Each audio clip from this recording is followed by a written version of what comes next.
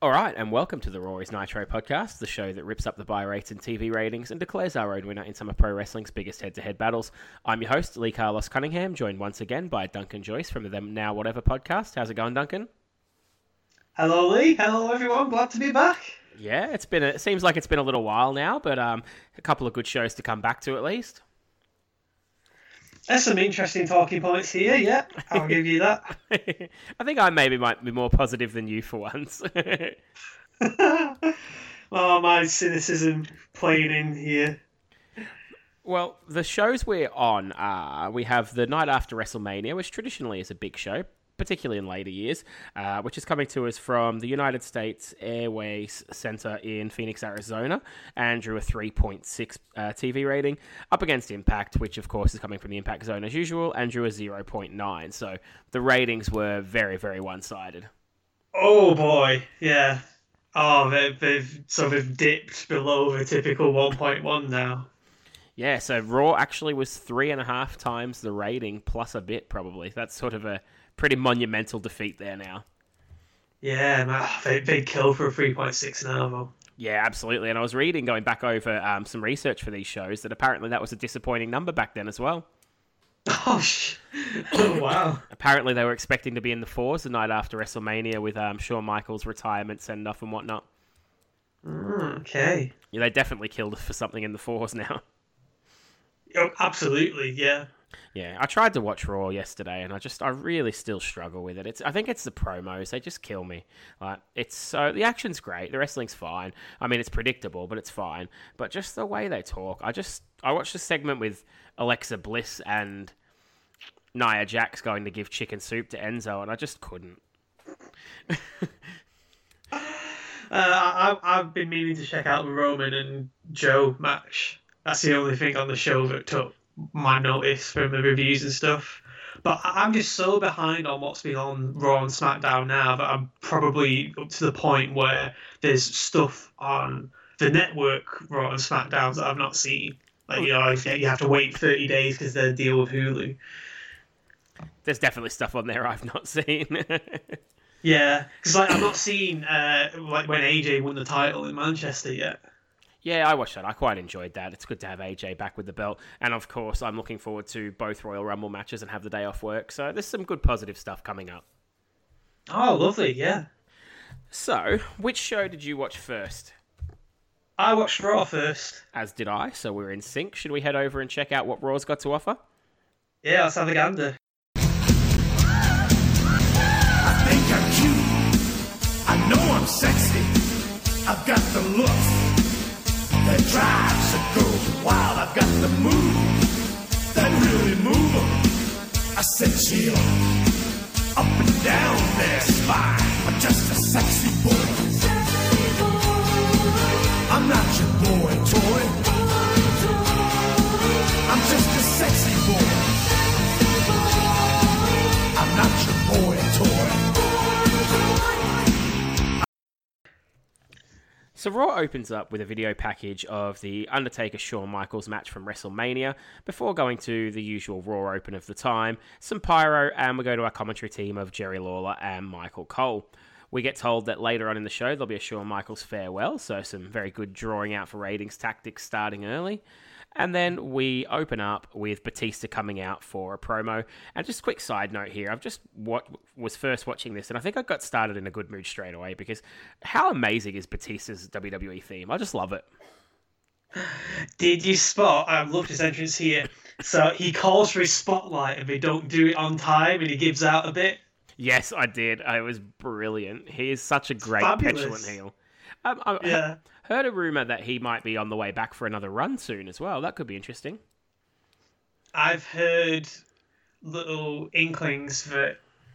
So John Cena supposedly got an opponent lined up at WrestleMania, and according to Dave Meltzer, it's a bigger star than AJ Styles. Okay. So people seem to be pairing him and Dave together in their heads now, from the sounds of it. I'm going to go out on a limb and say it's Hogan. We'll see. So Batista cuts a really good promo underneath the spotlight. Basically says that his loss to John Cena was a blip on the radar, a fluke, as the crowd bait him with chants of "you tapped out," and this brings out John Cena to revel and gloat in the fact that he's finally beaten Batista. He's made him tap out, and he says that he basically tries to goad Batista into using his rematch clause tonight, but Batista's having none of it. Makes out like he's going to take the match, and then backs out like the great heel that he is. Yeah, Cena's whole argument is it's the Raw HBK's retiring. Everyone's going to remember this Raw forever. You know, let's have our rematch now. We'll be remembered forever. And like you're John Cena and Batista. You know, people already know who you are, mate. You know. Yeah, it's not going to add too much to your legacy, I wouldn't imagine. But someone that is keen on a title match is Jack Swagger, previous night's Money in the Bank briefcase winner.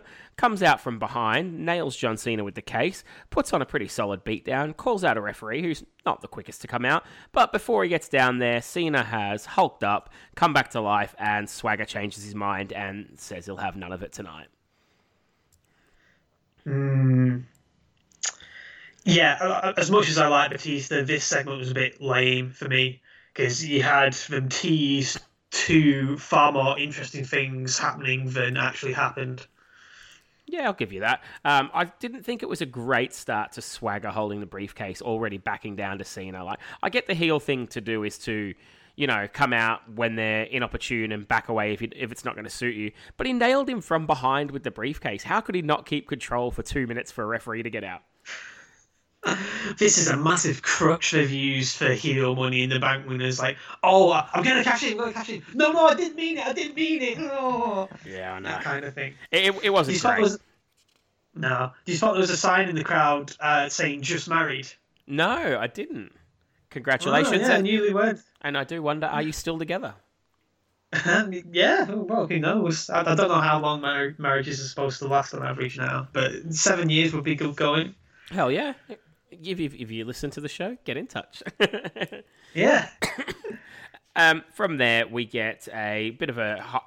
This is a theme of the night. We get a lot of flashback videos, retrospectives on Shawn Michaels' career. And the first one is of the Rockers, which I quite enjoyed. I still have my Rockers action figures that I got from a random Comic-Con in Stockport. Very nice. I think I might have... I've definitely got the Mattel Rockers, but I think I might have the Hasbro ones as well somewhere. So, definitely big Rockers fan, me.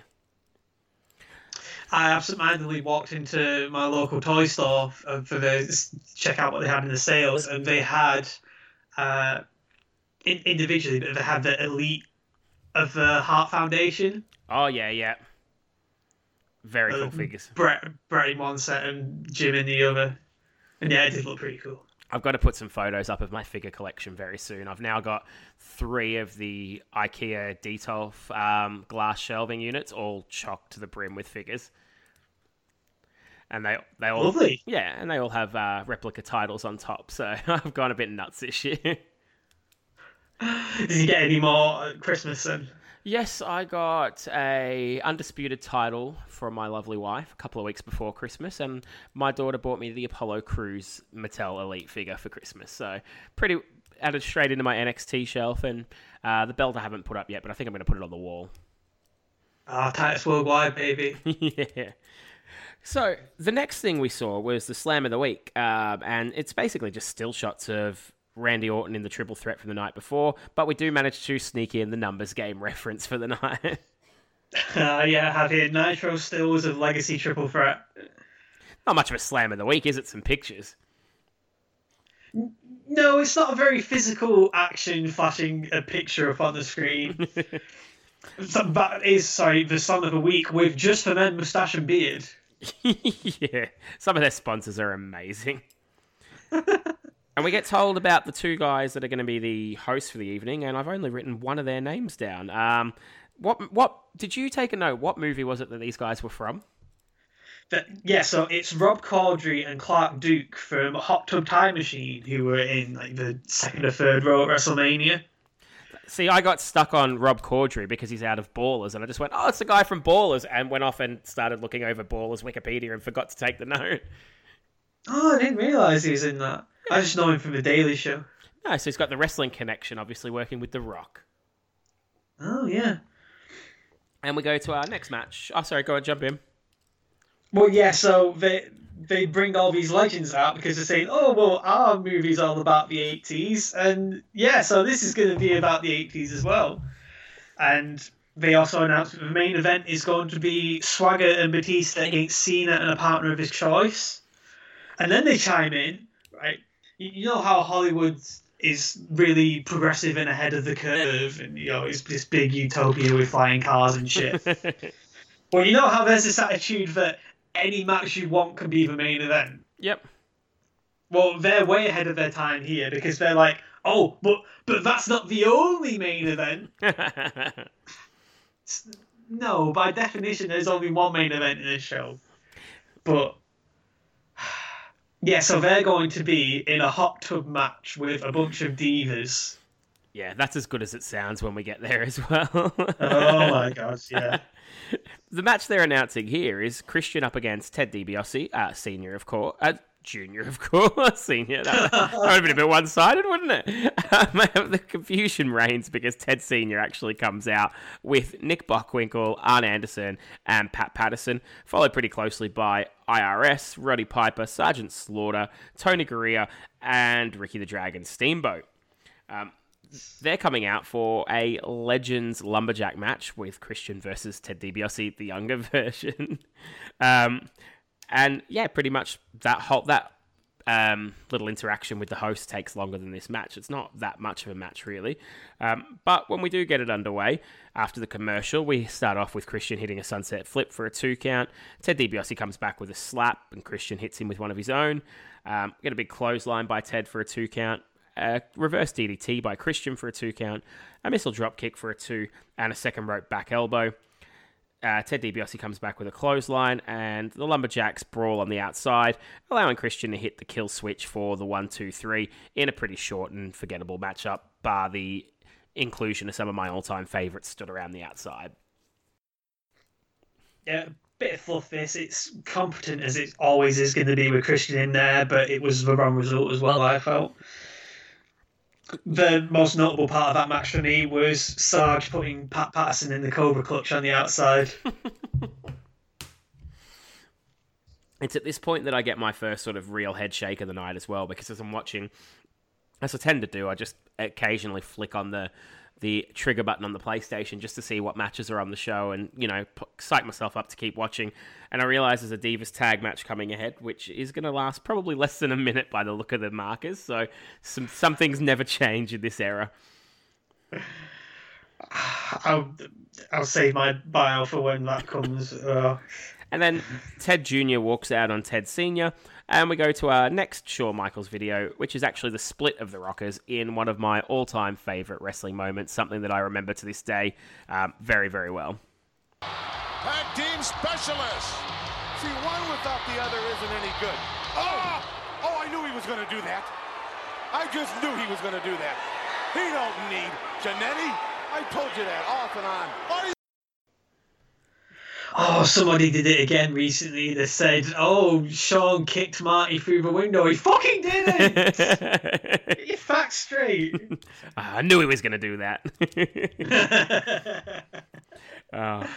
We then go to Triple H walking, and I've got Michael Cole thanks Kerr Rudolph for We Made It, which is one of your favourite tunes from a WrestleMania, right? Oh, yay. Thank you, Kevin Rudolph. Big thanks. And then we go to Bikini Hot Tub match. So we've got champagne on ice. We get the lights dimmed, and the two guys are in the hot tub waiting on some company. Next up, it's Triple H coming out to cut a promo about he and Shawn Michaels, throws up the Too Sweet, talks about how they fought together and against each other, has something to say to Shawn, but before he can get those words out, Sheamus comes from behind and nails him with a pipe, which is met with disgust from all and sundry. Well, apart from one smark in the crowd who, kind of sarcastically asked, what do you want to tell him? Oh, man, they just don't get behind people like they used to anymore. No. We'll get to my thoughts on that segment later on in the night. Very good. We now go to one that I'm going to let you unwind on a little bit here. It's the 10 Divas tag match, and not that there's any point introducing them all because of how long it lasts, but it's Gail Kim, Eve, Kelly, Beth Phoenix, and Mickie James up against Maurice, Alicia Fox, Vicky Guerrero, Layla, and Michelle McCool. And my first note is writing the participants took far longer than this match did. Oh boy, yeah. So they show us some Nitro stills of Vicky's hog splash from WrestleMania. Maurice gets mouthy and does her pose, but then Eve immediately rolls her up for a 3 count. Fuck off! What is the point of bringing 10 of them out for that? Like, you literally didn't need anybody but the 2 in the ring. Can you imagine as well if any other feud in the company and they had the WrestleMania rematch for next night and it literally lasted 15 seconds? Oh, it's an absolute joke. This is just such a waste of time. Exactly. And my note just says fuck off as well, so we're pretty much on the same page there.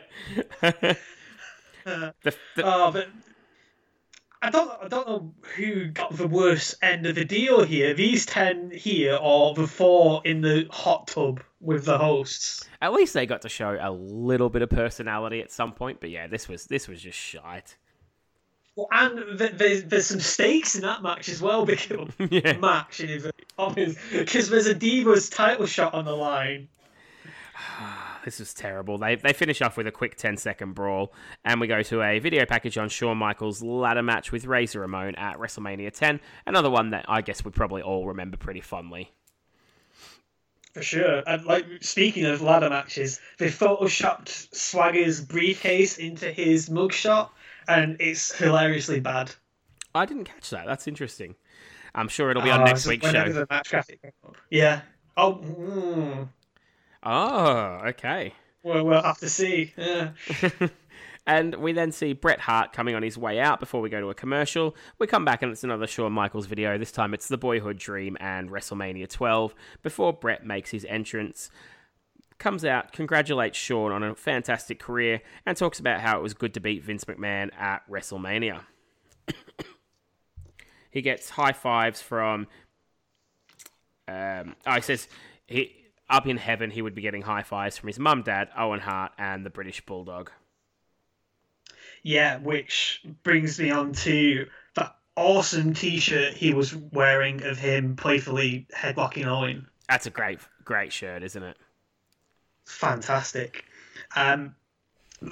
We had before the commercial, we had a "Did you know" graphic, and it said, "Did you know photos of Shawn Michaels versus The Undertaker from WrestleMania have already been viewed over 10 million times?" Oh, I did not know that. It kind of dates this show a bit. Like, nowadays they'd be, I don't know, trying to collate all the retweets and views they got of GIFs of the show or something. Like, yeah, absolutely. Who would still go to a company's official website to see stills of a match when it's so readily available? I can't remember doing that without a severely long wait time, as it just loaded bit by bit by bit. We get a good Owen chant while Bret's in the ring, which is kind of cool. And he says that the only taste in his mouth now is joy and satisfaction, which is a little bit weird. It's not really a taste, but sure. Thanks the fans for the last 3 months. Gets a standing ovation. And this brings out Show Miz to ruin the moment. Oh my god, Miz is my absolute hero here. So this is all really shtick. And he asked Bret, why is he proud of winning a 25-on-1 handicap match? He also, one of my favourite lines is he says that he won his match at WrestleMania, making him 1-0, so he's only 17 wins off The Undertaker's streak. Yes, I marked out hard for that. Oh my god. He calls Bret Hart overrated. I'm assuming in his mind he thinks he's about a 4 out of 10. And this brings out the Hart Foundation to come to Bret's aid. Show Miz bail. Bret Hart challenges him to a match against the Harts, and Big Show seems to be berating the Miz about doing all this on the ramp while we're going to commercial. This is definitely the most worthwhile thing on the show so far. Miz gold in that segment. He had a bunch of great lines. Yeah, he's very, very underrated. I think last year was really the year a lot of people finally came to appreciate the Miz.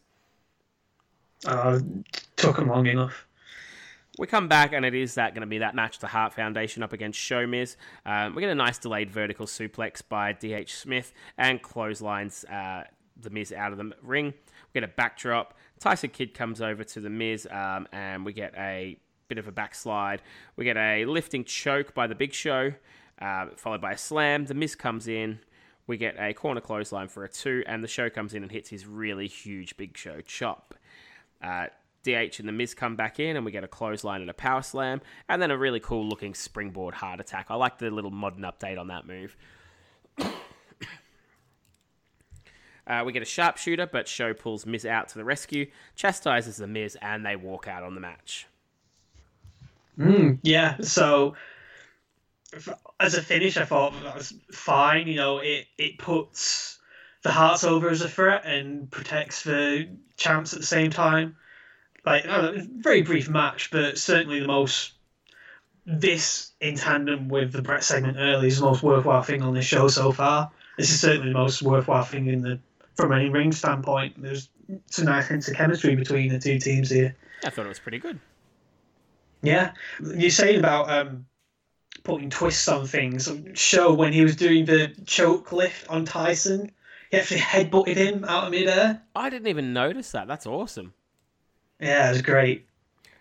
We then go from there to another video retrospective for Shawn Michaels. It's a DX one this time, before going to a commercial break. And then we get the WWE Rewind, which is pretty much just a recap of the night before's Money in the Bank. From there, we go back to the hot tub, where we have 2 blonde girls who I don't even recognize leave the hot tub. It was Tiffany and Rosa Mendes. Still none the wiser. I didn't realise it was only last year that Rosa got released. Oh my god.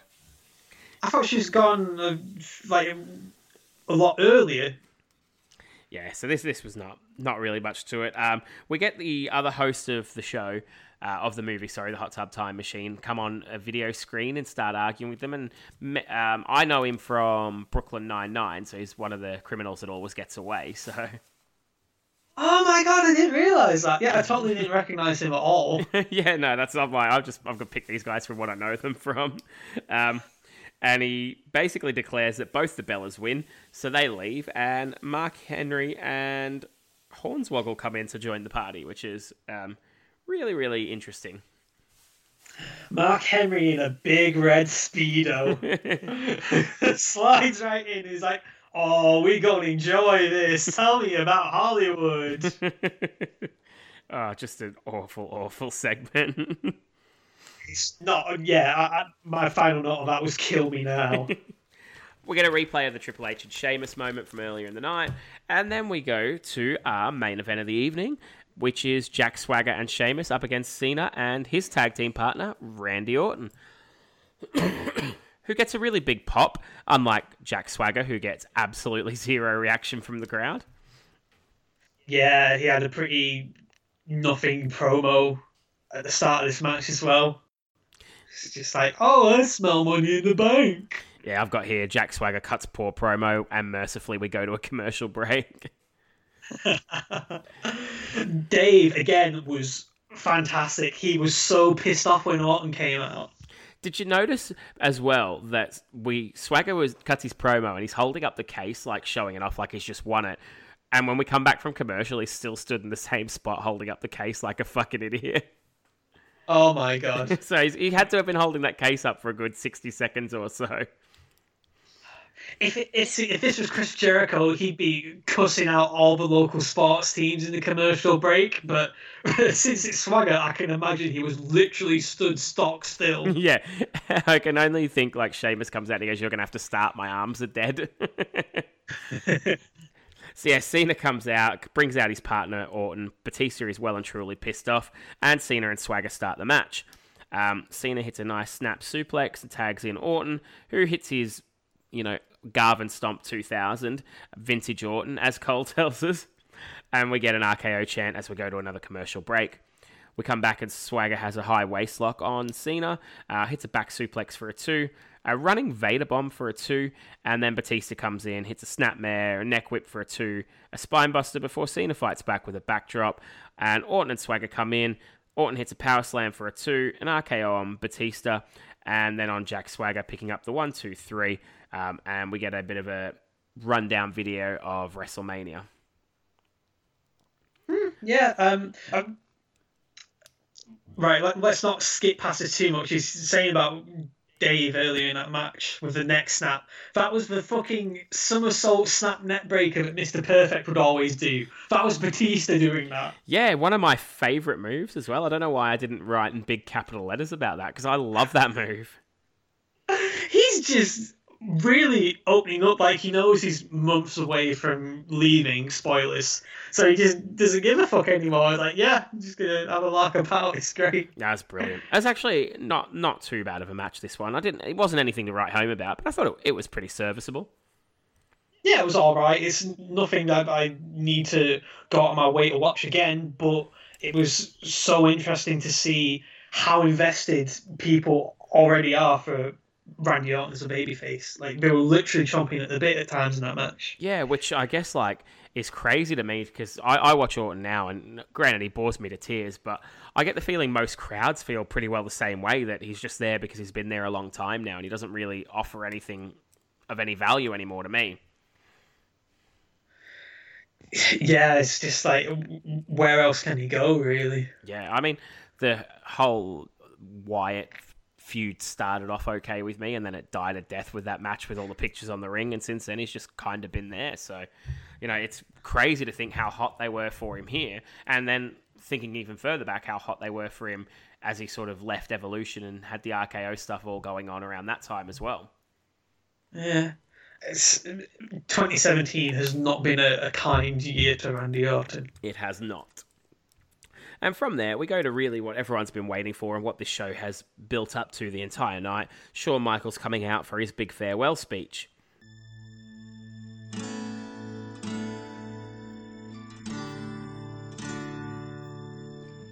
At 23, I started coming in to each and every one of your homes every week.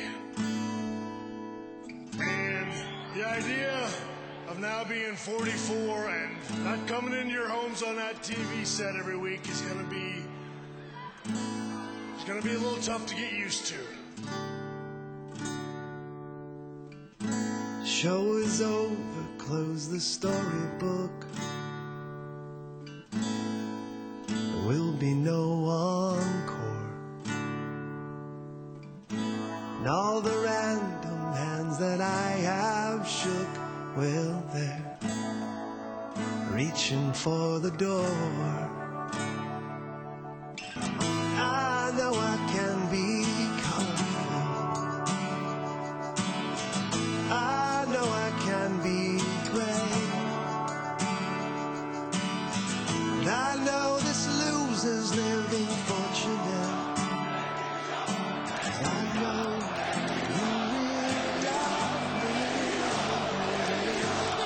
I appreciate you saying thank you, but I have to tell you something. I have to thank you because for the longest time, this ring and all of you was the only thing I had in my life. Night in and night out, you guys were the only ones in the world that ever made me like me.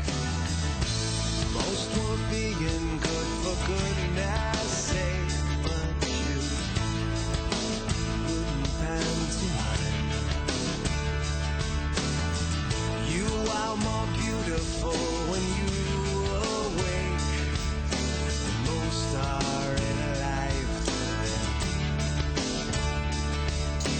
Through the haze that is my memory, will stay for drama, though you paid for a comedy. I have spent more of my adult life with each and every one of you than I have my own family. I don't say that with regrets. I thank you all so much for giving me the honor and the privilege to come out here and let me show off in front of you every night of my life.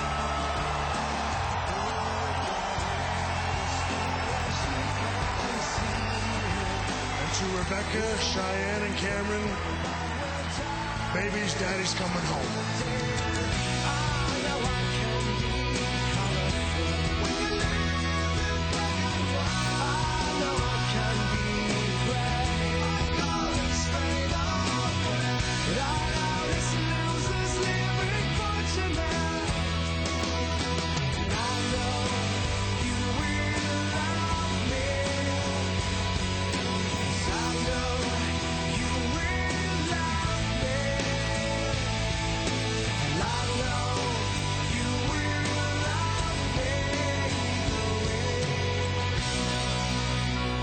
This is how we started, and this is how we're going to end. Ladies and gentlemen, the Heartbreak Kid Shawn Michaels has left the building.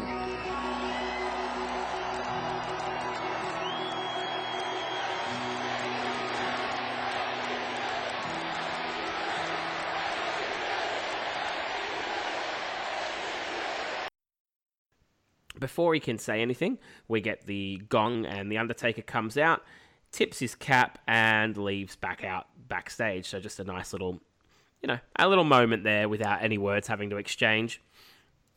The crowd are very hot for Shawn Michaels with a huge "Please don't go" chant.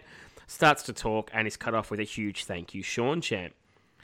He says he doesn't want to name everybody in case he forgets, but he thanks Triple H, he thanks Michael Cole, Jerry Lawler, and JR, and all the production crew, which I thought was a rather classy moment, saying that they made him look like a Superman every week. Yeah, and there was one lad in Stamford in particular who he gave credit for every single video package they've ever put together for him. Adam was his name, apparently. Ah, yes. I thought that was really, really cool, yeah. Yeah, I thought that was, rather than go and name all the wrestlers and get the big pops, he named all the guys that don't get as much credit, which I thought was very cool. It's like when Warrior got inducted the other year. Yeah, and they've stolen his idea and done something completely different with it. Yeah. We get another one more match chant. He says that he wants to keep his word and stick to his retirement. He thanks Bret Hart for coming back and giving him his friendship, which chokes me up a little bit. That was a really classy moment as well. He thanks Vince, which gets boos, but he says he thanks Vince for keeping him and for letting him make bigger mistakes and surviving. He thanks the fans, which gets a huge HBK chant. He thanks Jesus, his wife and kids, and then he pulls out the classic Bobby Heenan line saying HBK has left the building.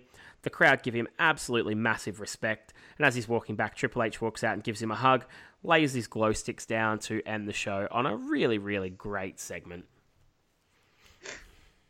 Yeah, there was so many nice touches in this, even before they just gave Shawn his time to talk. Like you're saying about Taker coming out and just tipping his cap. That's really good. I'm glad that they did that in the show as opposed to when Flair retired and it was just a post-show arena thing for people. The only thing that annoyed me about this, as a segment, was so the announcers give Shawn a standing ovation like everyone else, but they leave their microphones on so you can hear them clapping. And it's like, no. Get that out of my face. But, for me, as someone who stayed with wrestling post it being, boom period popular, Attitude Era popular, Shawn Michaels was a massive, massive part of that. I was such a huge cynic when he was going to come back. SummerSlam 2002, and he just blew me out of the water with that match. That match with Triple H is one of probably the probably one of the only handful of matches that I'd say was probably damn near perfect. Yeah, that's a really high moment in my fandom as well. I was actually the opposite to you. When he was coming back, I was hyped. Now, leading up to that, I used to buy the not the Aptomags, but the sort of shoot style magazines you could get that would give you the inside scoop and stuff. Way before the internet was a big thing.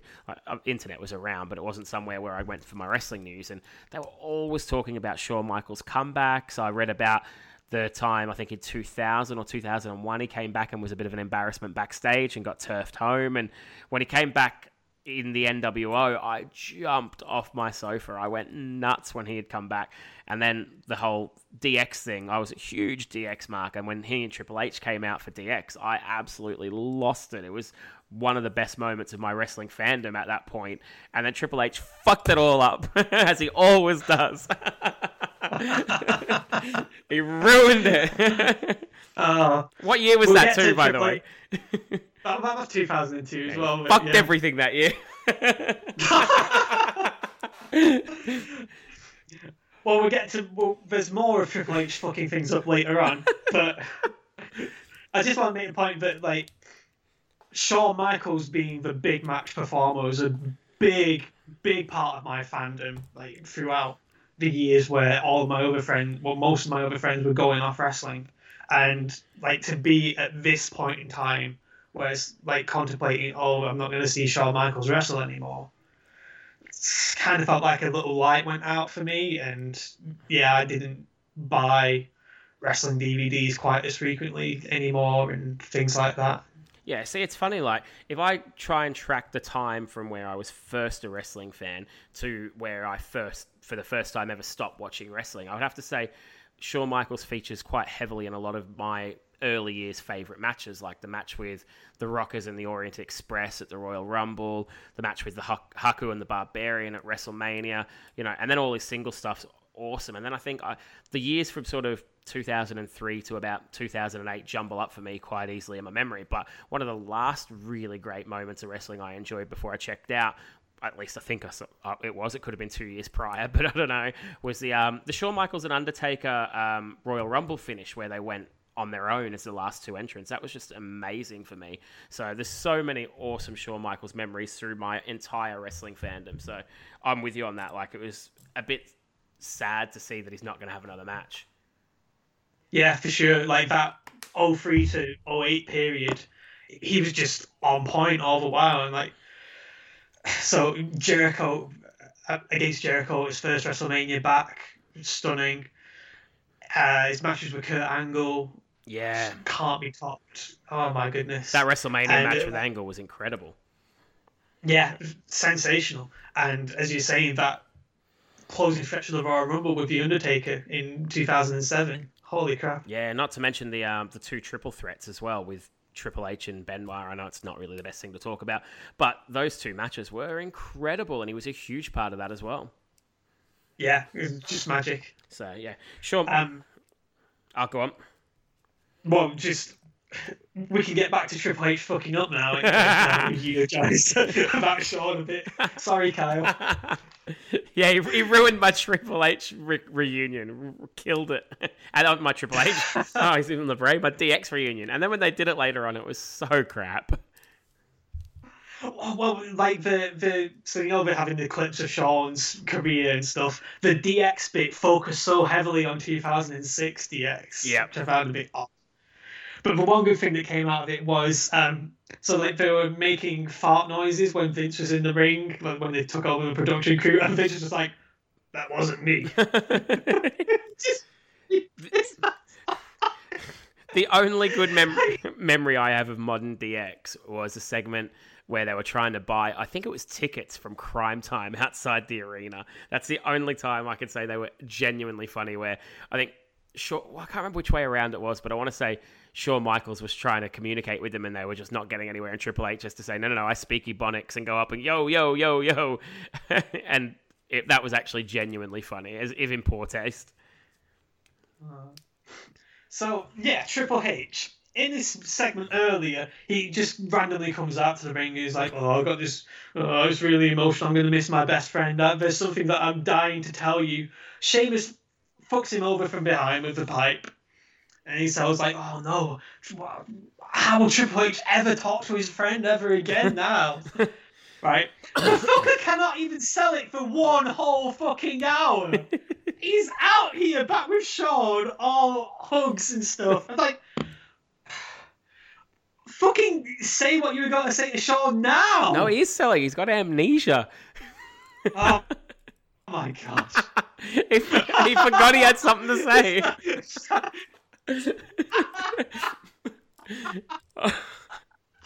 I I will laugh if that is legitimately the excuse they go with for this heat that they got on Sheamus. Oh, you bastard!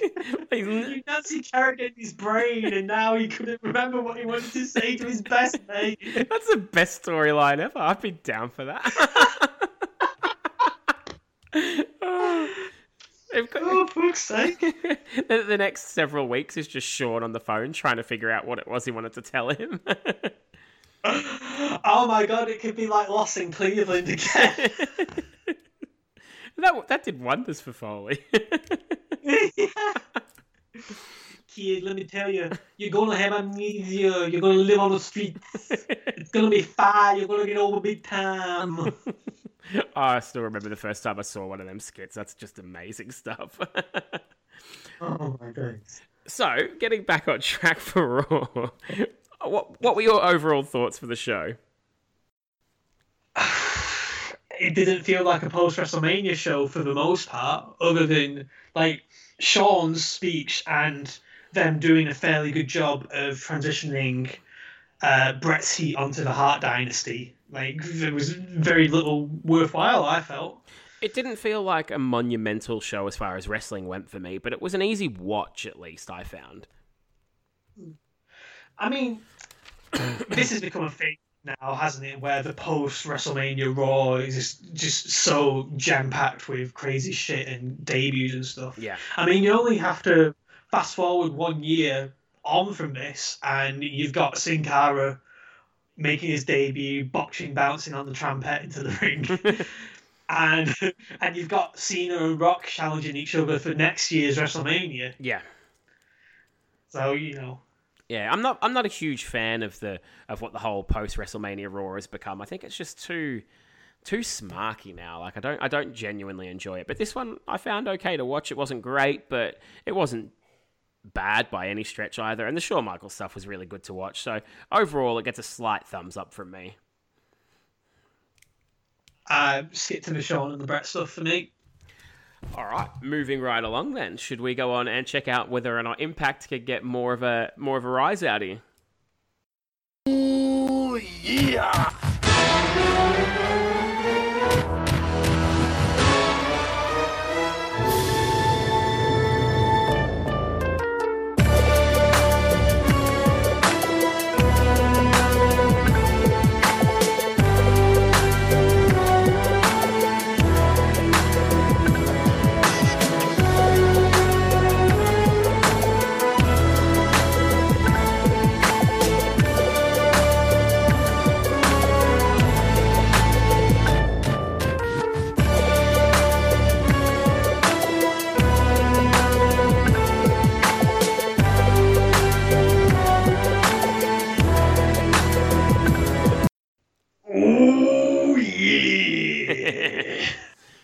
So, Impact opens up with a video package looking at Eric Bischoff's issues with Jeff Jarrett and Mick Foley. And then Jeff Jarrett is in Hulk Hogan's office. And he says that Hogan tells him that if he beats AJ Styles, he'll be the number one contender. And then, holy fucking shit, in walks Jay Lethal.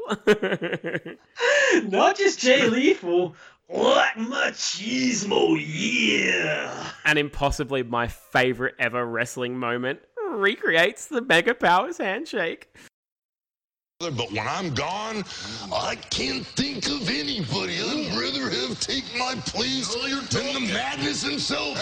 Ooh, so how about the Mega Power handshake to seal the deal? Brother, seal it. I feel that something's gonna happen. Some madness is gonna happen. Ooh, dig it. Yeah, I'm digging it. Oh, yeah, the shake. Get it in there, brother.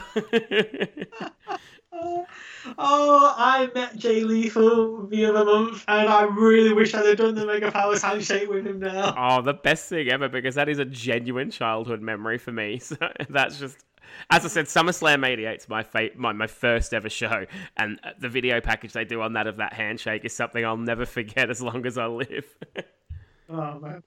Yeah, this show's immediately gone up to a 10 out of 10, and it's up to the rest of the show to meet that standard. Hell yeah.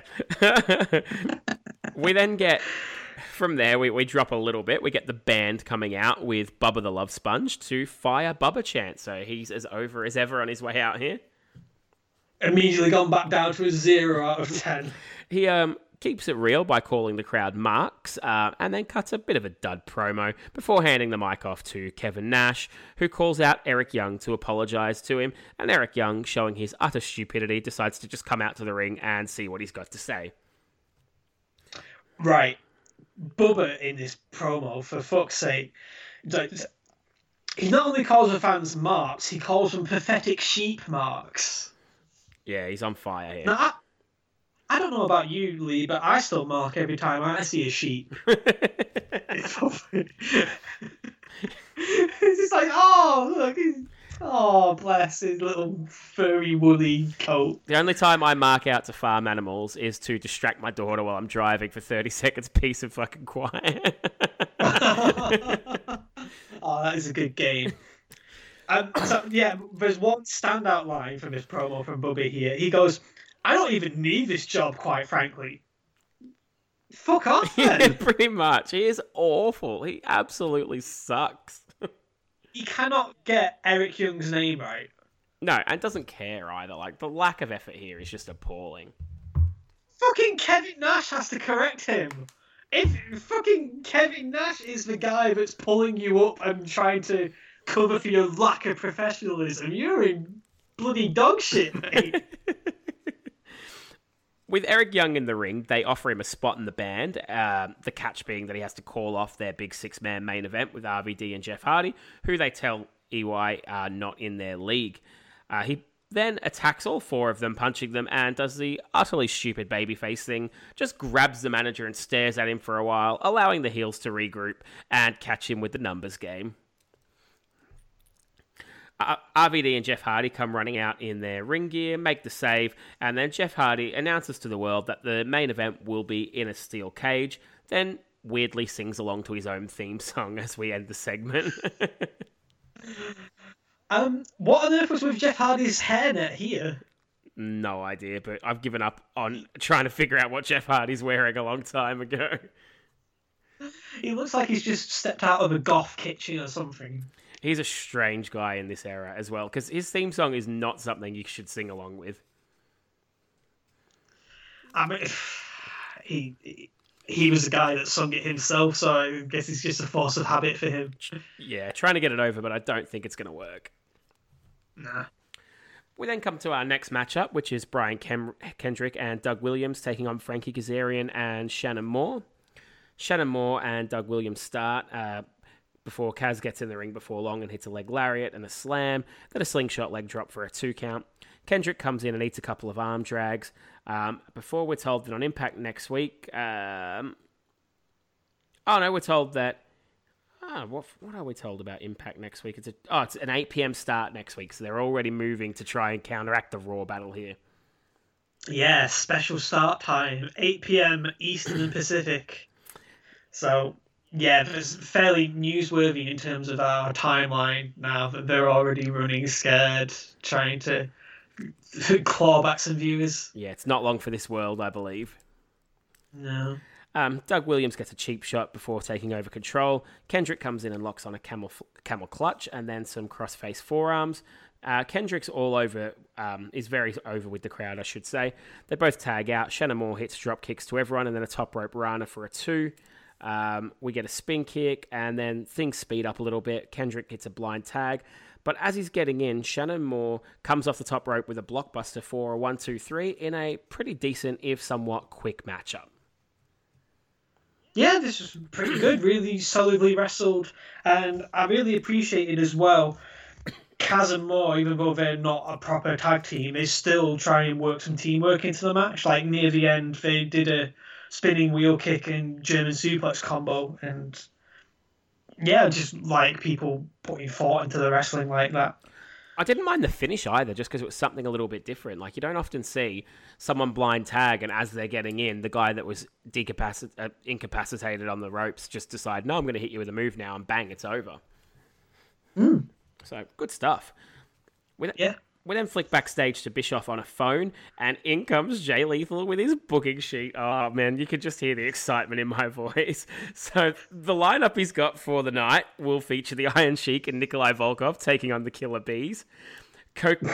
Coco Beware versus Akeem with Slick. Do you remember him? King Kong Bundy up against a junkyard dog. Before Bischoff interrupts and says, just book the main event. That's all that we need to worry about for you. So this was just amazing. Two other noteworthy things here. This segment was the debut of Miss Tessmacher. Oh, yeah, I do not know who she is, but yes, she was there. She's Brooke from the Extreme Expose in WWE. Still don't know, but sure. And she go on to have a pretty solid in-ring career with TNA, actually, and she be Knockouts champion a couple of times. But yeah, so Eric tells her to call Beer Money and to keep this guy out of his office. And the other thing I liked as well, Lethal offered Eric the third spot in the Mega Powers. Just comedy gold. I just love Jay Lethal. That's great. And from here, we go to another guy I've been really enjoying recently. It's the Pope on his way to the ring, who cuts a promo. He says he's not calling Ric Flair the Nature Boy anymore because he was a boy 50 years ago and it's time to grow up, which I thought was a really good line. Nice. And it cuts a pretty decent promo with a very Rock-esque self-rhyming ending to the promo here. Oh, I said he does a decent superstar Billy Graham impression. There you go. Chelsea comes out as he's going to leave and wants to be his hoe, she tells him. So her words, not mine. Desmond Wolfe tries to jump in for a sneak attack, but the pimp spots it, nails him, kisses Chelsea, and stuffs a dollar bill into her bra before leaving. So classy segment all round. This was good until Chelsea came out and then it fell off a cliff. Every kind of bloody misogynist pimping cliche you can think of. Dime piece, do you know how to drive a stick? Yeah. It was, a little bit in poor taste all round and not very smooth either, for that matter. This segment also pissed me off a bit because this was the second segment in a row where, what is this, the second segment tonight where I'm like, oh, we're going to have a match. Oh, no, it's not a match. What the fuck? Yeah, I've got Pope v Desmond Wolfe because they'd been talking about that and then I had to cross it out and go, nope, he's on his way to the ring for a promo. I did the exact same thing. I did that, and then I did that for the six-man tag as well. Like when the band came out, I was like, oh, this is going to be on now. Oh, fuck off. From there, we go to a bit of a viral kind of promo from Samoa Joe backstage, similar to sort of the Shield promos or something like that, but really good stuff. Yeah, so I think in the time between our February pay-per-views in this timeline and Impact's debut on Monday nights permanently, Joe got kidnapped by ninjas or something. Okay. And he very... He talks a lot about how they have spoken, which is very prescient for the future. It's quite a bit of foreshadowing, actually. I'm looking kind of impressed me. Looking forward to that. Yeah. We then get the strangest segment of either of the two shows.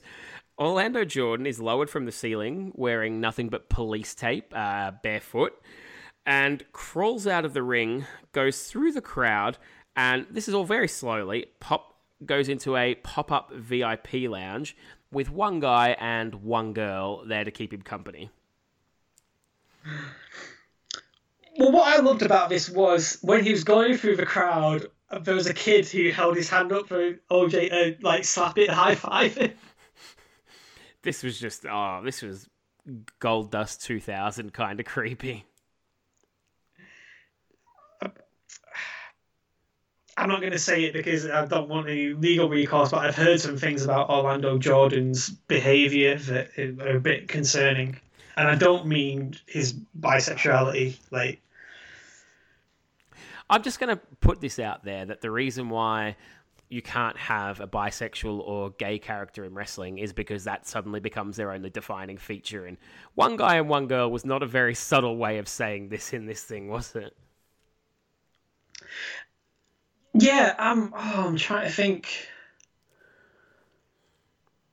There's a really good example outside of wrestling, I think, where it's just like, oh, like the character just so happens to be gay. Like, there's a way you do it where, you know, you can write someone as a homosexual character without like it totally defining them, and you can also make like the sexuality of someone not their defining feature as a character without it coming across that, oh, it's just a heterosexual character that you've written about and you've just like slapped a label on them to, you know. Yeah, absolutely. And this is not the way to do that.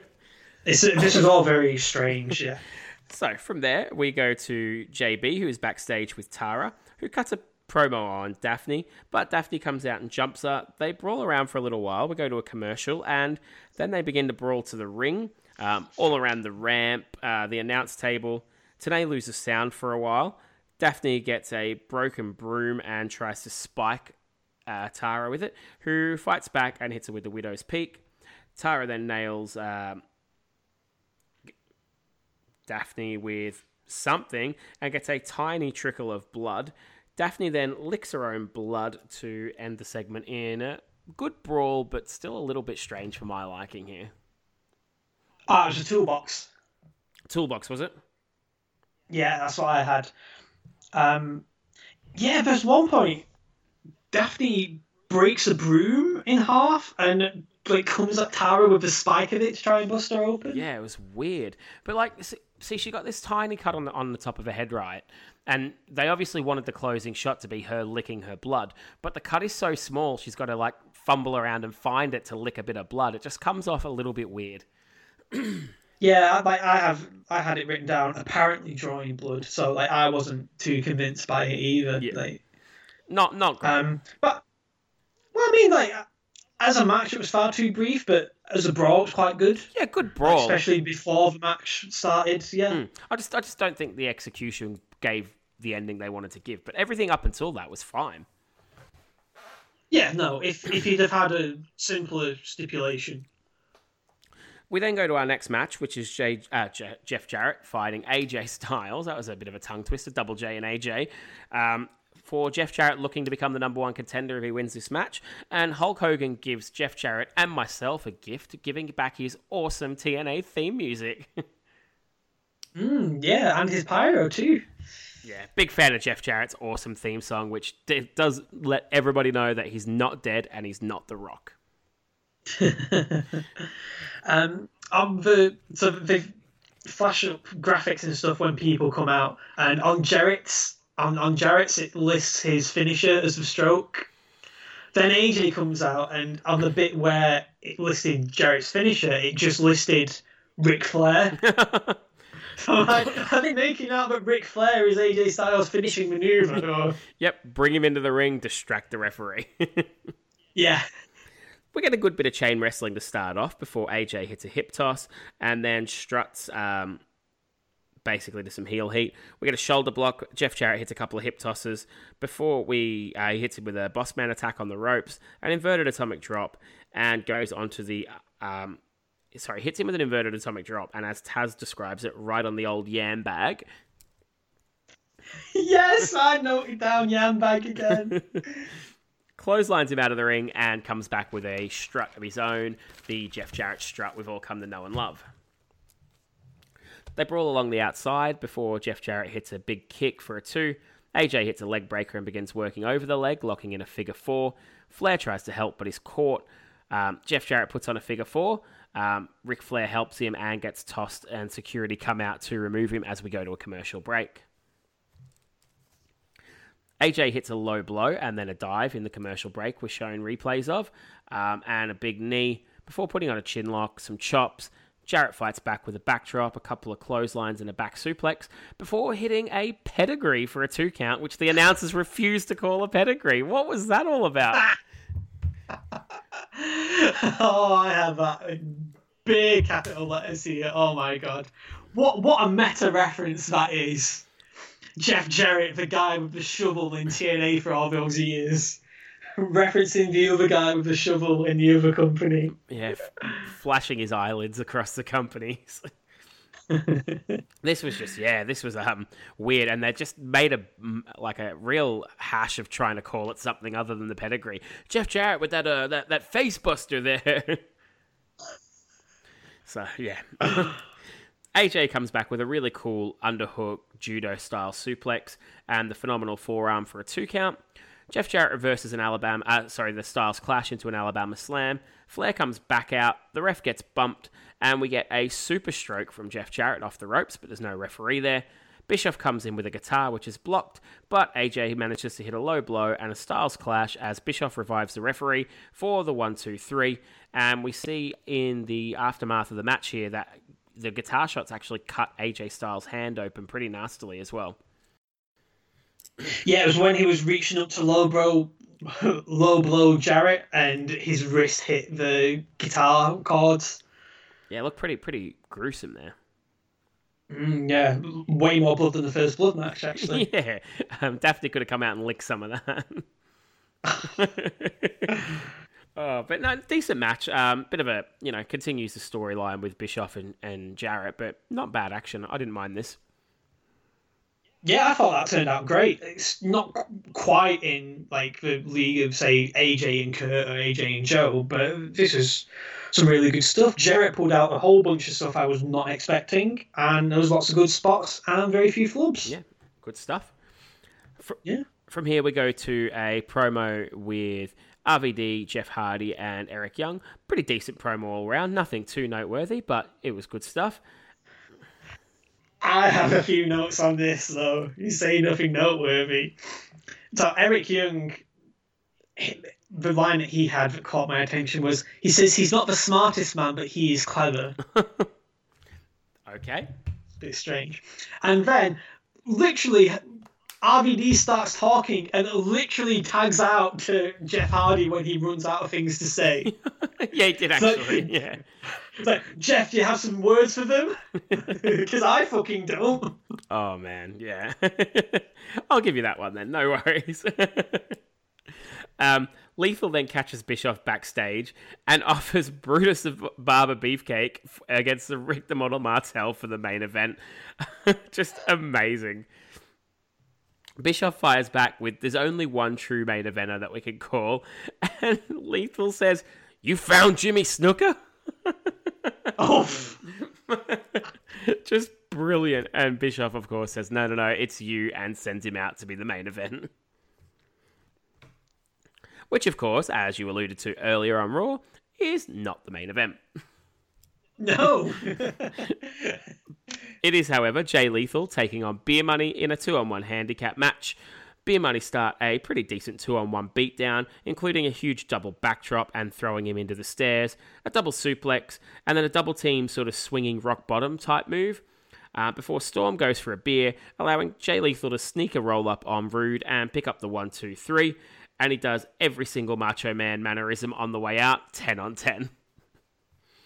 I mean, it was a decent beatdown by Beer Money, but the ending just made them look really stupid. Yeah. Like, the shot post match of Bischoff literally face palming in his office pretty aptly describes how Beer Money came across here. Absolutely. There's a great bit where, Beer Money do their double suplex and then they go, whoa, Beer Money! Yep. Well, when they did that this time, they went, Beer Money! And then the crowd goes, sucks! It's fabulous. That's good stuff.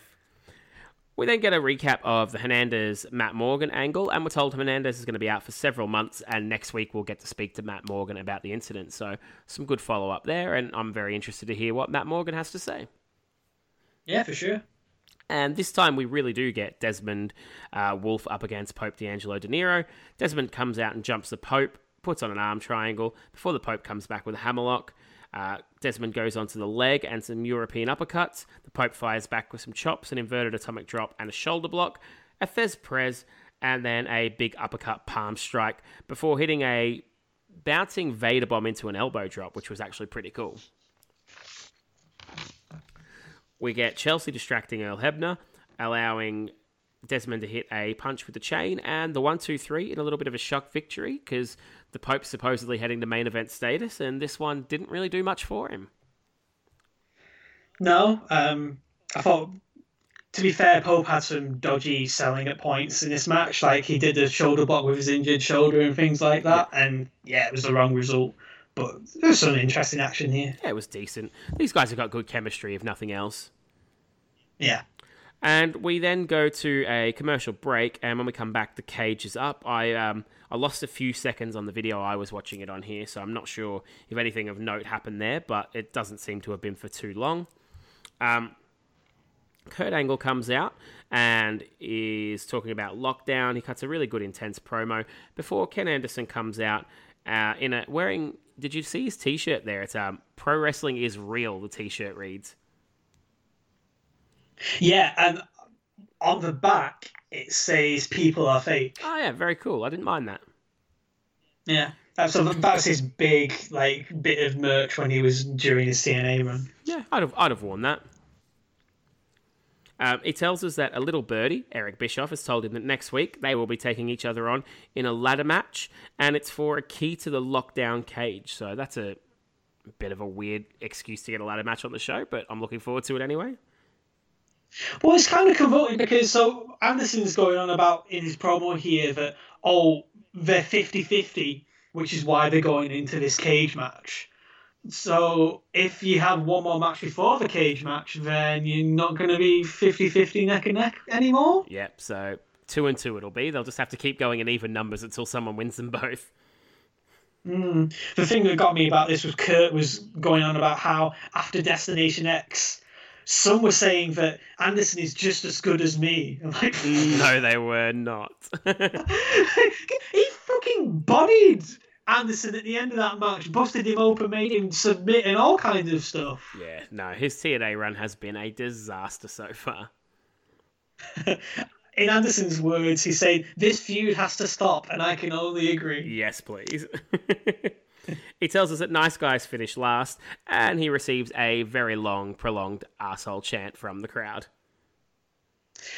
Pretty much like his promo, really, long and prolonged. Like, it just felt like he spent 100 words explaining something he could explain in like 20. Pretty much, which is the story of his TNA career so far. I think so, yeah. We then go to our true main event, which is the band up against EY, RVD, and Jeff Hardy in the six-man steel cage match. Before the competitors can get into the cage, we have a bit of a brawl on the ramp, and then they all get locked in the cage without EY, allowing the three heels to put a bit of a beat down on RVD and Jeff Hardy. Before they manage to fight back, RVD with some kicks, Jeff Hardy fights back as well, and we get a powerbomb into a Rolling Thunder. So Jeff Hardy powerbombs and RVD hits the Rolling Thunder.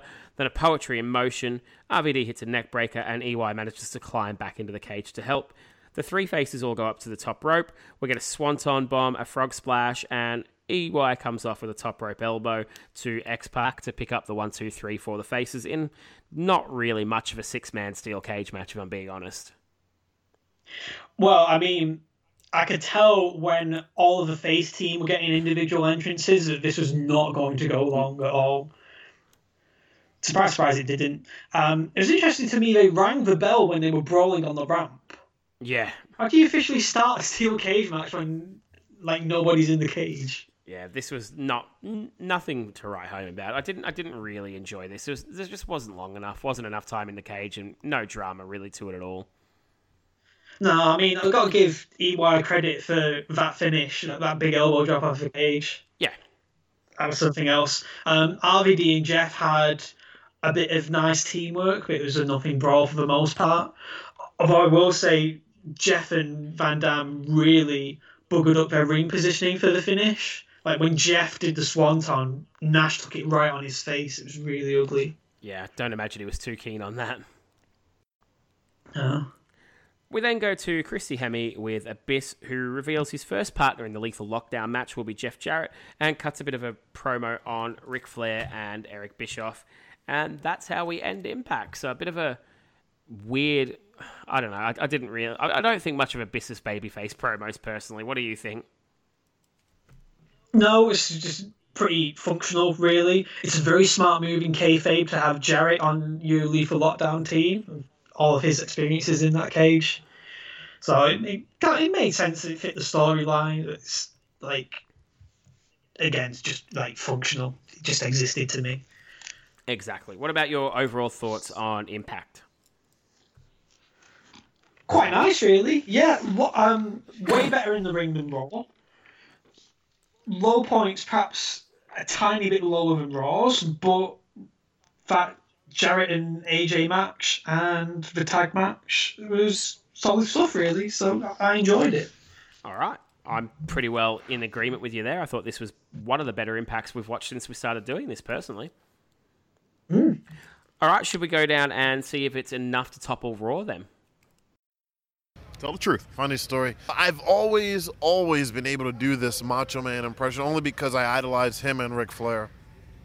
So I've always been able to do this Macho Man impression, and I would do it anytime I got a chance. In the locker room, if I got too quiet, I'd bust it out, or right before we started a pre-tape, or if I was doing anything with Jeremy Borash, before the cameras start rolling, I'd bust out some Macho Man.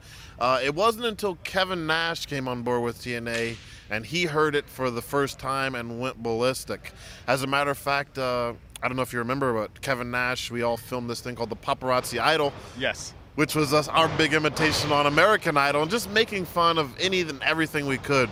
As a matter of fact, whenever we'd film it, there was no script. They didn't tell us what they wanted. They just said, they sat the camera up, hit record, and said, go ahead and do it. And Nash would normally start leading. He'd say one or two jokes, and then we'd all start joking. And then it turned into this real weird but fun thing. And it was amazing I thought it was amazing television. It was probably the most fun I've ever had in wrestling in general. But he heard me do the Macho Man impression.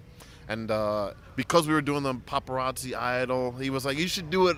You should do it when they start rolling the cameras." And no, I don't think so. As a matter of fact, one time the cameras were rolling and he told me to do it. I did it maybe for like 3 or 4 seconds.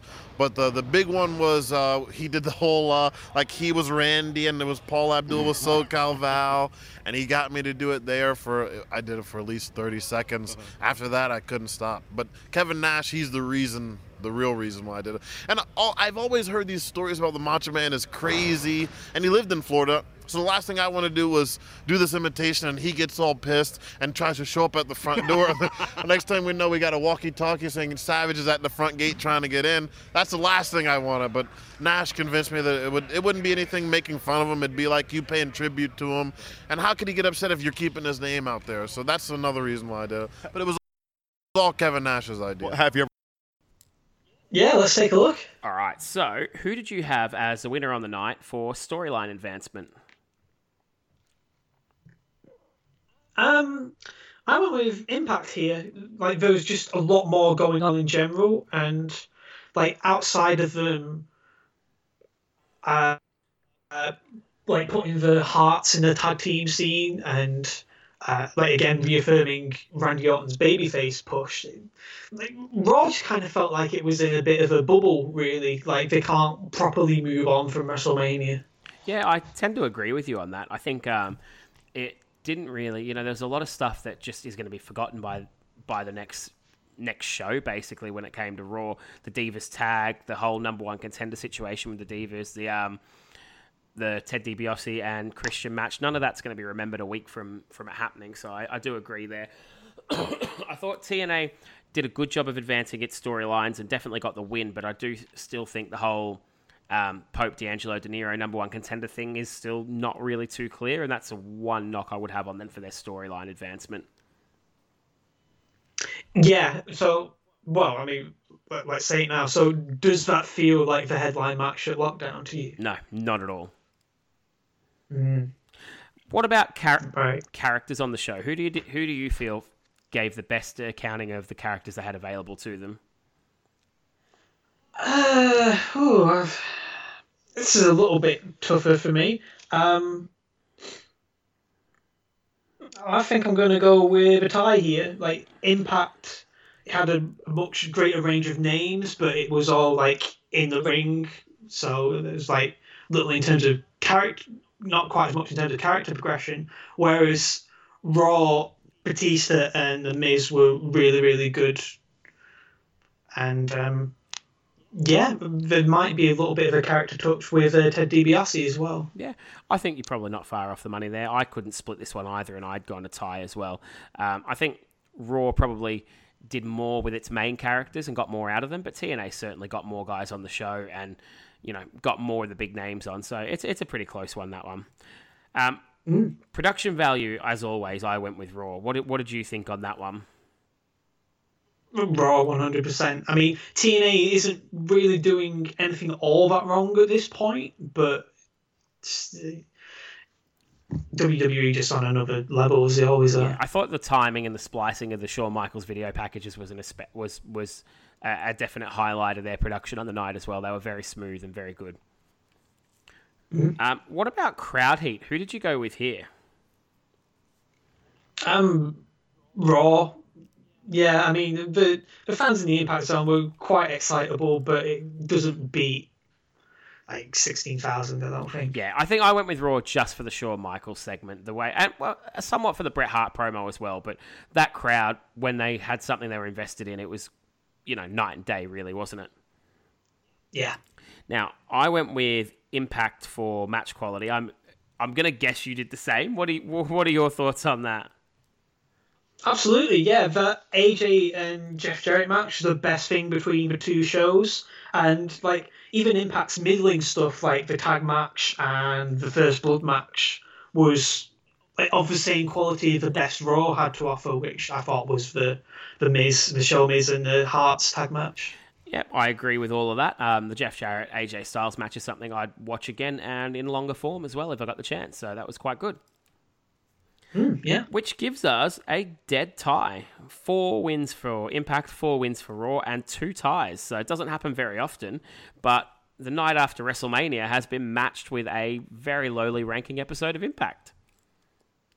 Oh, wow, yeah. So, yeah, I guess I don't know, I genuinely enjoyed both, but for completely different reasons. I enjoyed Raw for nostalgia purposes, but I enjoyed Impact because it was actually a pretty good show. Yeah, I'd say I enjoyed Impact quite a bit more than Raw, to be honest.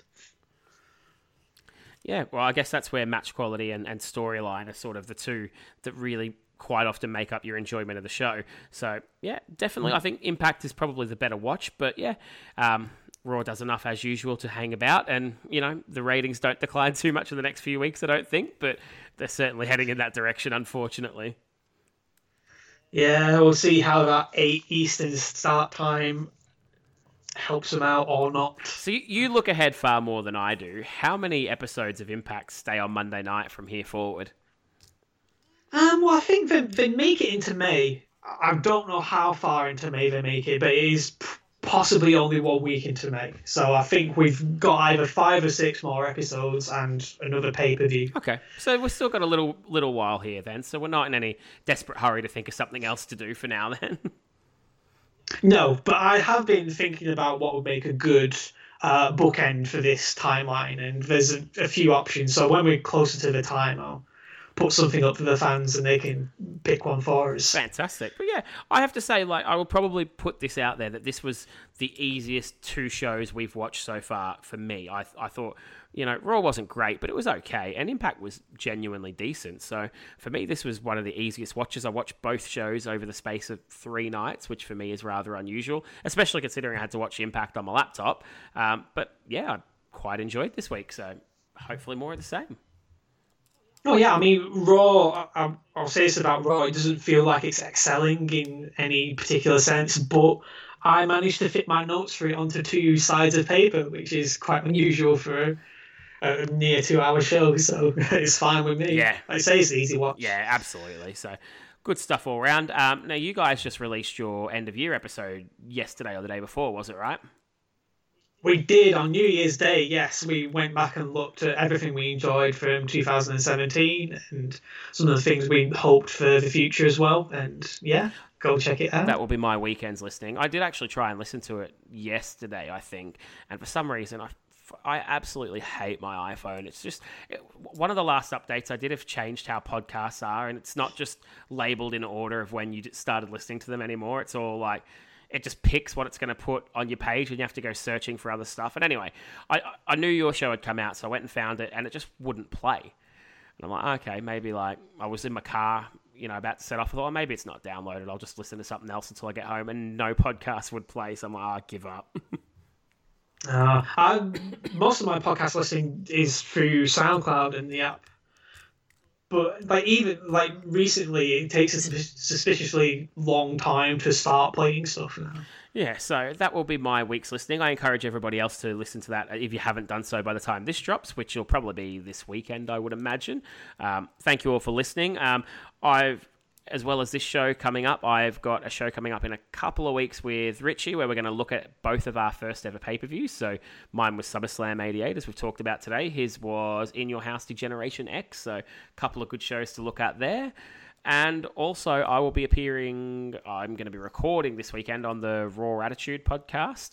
And I don't know when that will release, but check out for that as well, and hopefully you'll hear me on there too.